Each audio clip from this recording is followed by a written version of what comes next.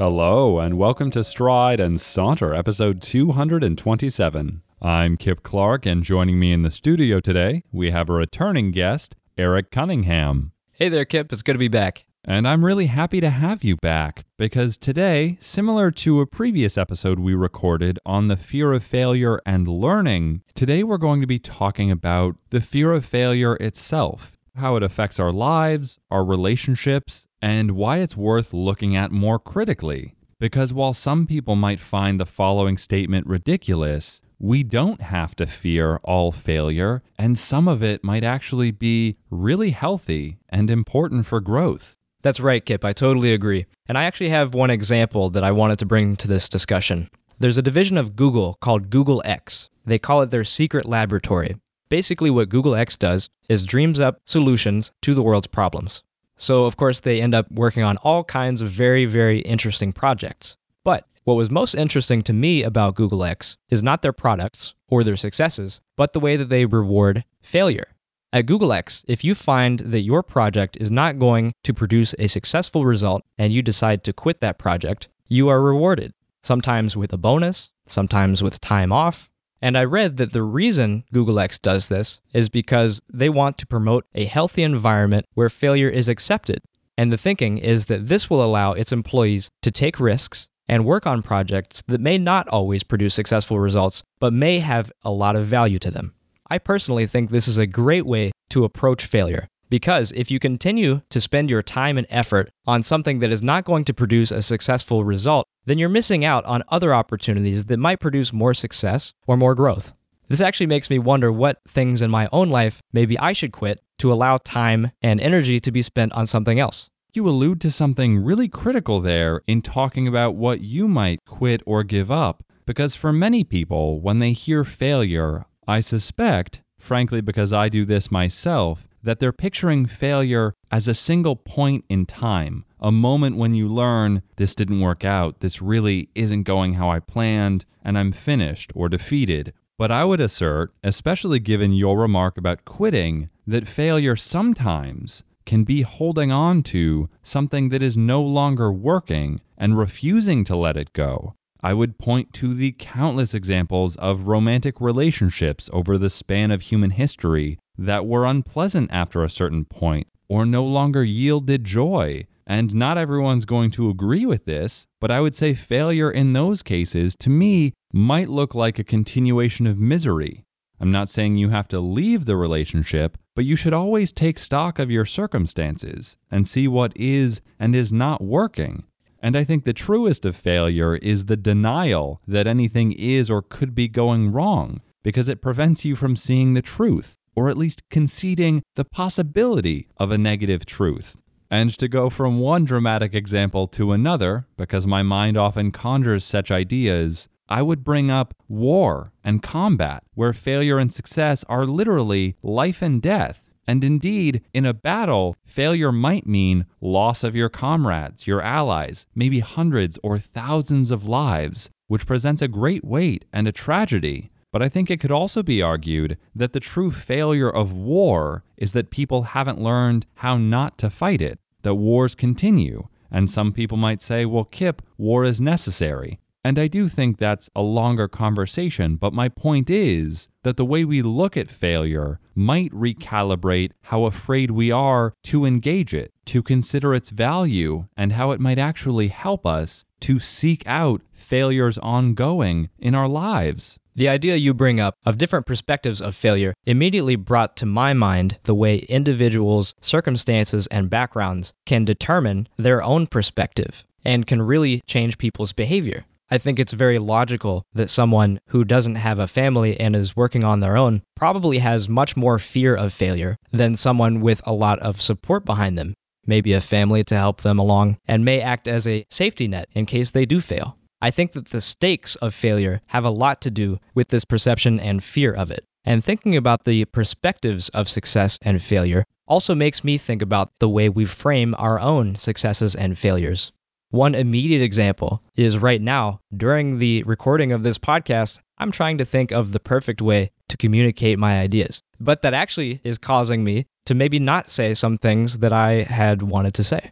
And I'm really moved by that kind of authenticity, and I suspect you're not the only person in the world for whom fear of failure, on whatever scale, has prohibited authenticity to an extent, because it's hard to be yourself if you're worried that that self is going to be judged by others, especially judged as a failure.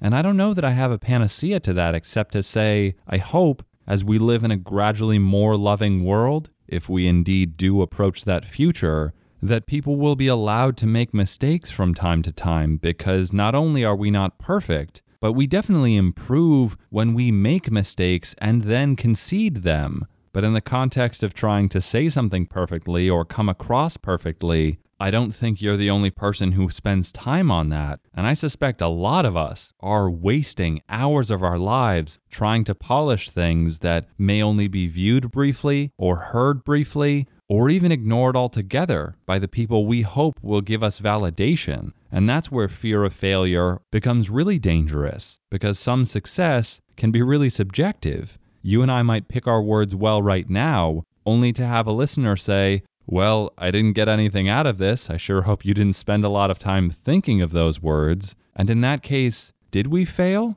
Is it success if you and I felt that it was? I think all of this is very subjective and up in the air.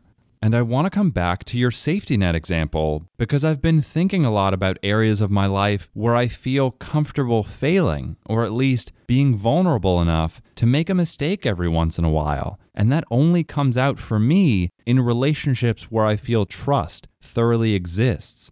And so to anyone listening, I would say, look at those relationships where you have trust and love, and seek out more that are similar, because that's really where beautiful things come out, where you learn about yourself, including the rougher edges. And if you're around people who trust you and believe that you have the best of intentions, even if you make mistakes, I think failure takes on a different meaning. And I think in that context, failure is more like something you spar with, to overcome, to pin down, to understand more thoroughly in a martial arts sense, rather than a life or death fight whose outcome might permanently tie you to shame, disappointment, embarrassment, and possibly reluctance to ever try again. At the very beginning, we framed this conversation as speaking about the fear of failure and how it affects our lives and relationships. And I want to pull out that word relationships for just a minute.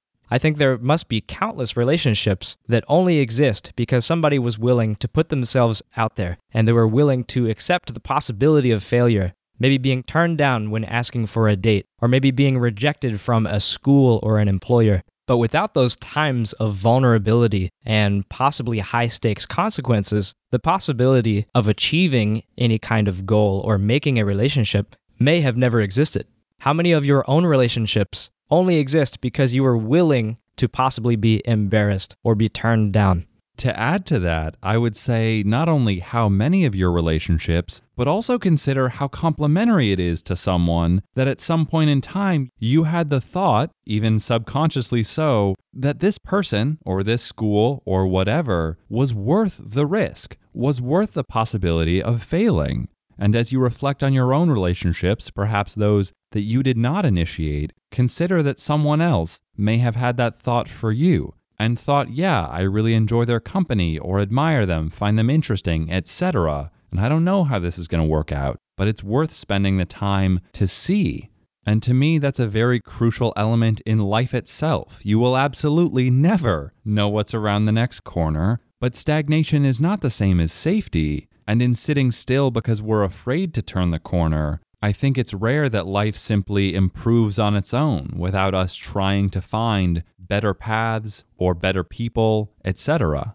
And to come back to familial relationships, I'd like to note that failure, like so many human feelings, is really infectious. And if your parents or guardians ever failed at something, that may be reflected in your life. They may strongly caution you against the same pitfalls or vicariously maneuver for a second chance to correct the past through you. But either way, at least in my mind, they can introduce an artificial weight or burden.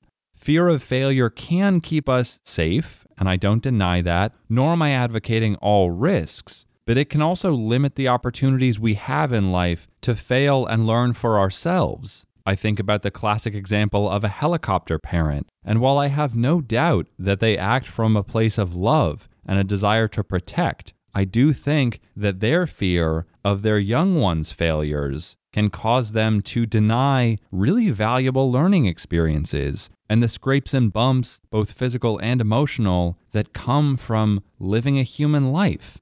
That's so true, Kip, and I think most listeners will have some kind of example from their own personal lives when they've been the subject of this kind of desire to improve upon past failures vicariously. And that makes me think, what does the opposite of fear of failure look like? What if we decided not to be afraid of failure? Or what if we decided to promote it in our lives, the way that Google X promotes quitting projects that aren't doing well? And how can we promote this idea of going boldly into uncertain futures, being unafraid of failure? I think, of course, that relationships have a lot to do with this. I think the way people speak to each other and the way we encourage each other can really change behavior. And if we treat each other in a way that promotes learning and growth, then I think we can live in a better society. And on that very kind-hearted note, before we conclude this episode, what would you like the audience to think about after listening to this conversation? I'd like the listener to take this opportunity to think about some time in their past when maybe they didn't reach to achieve a goal that they had in their mind because of this fear of failure.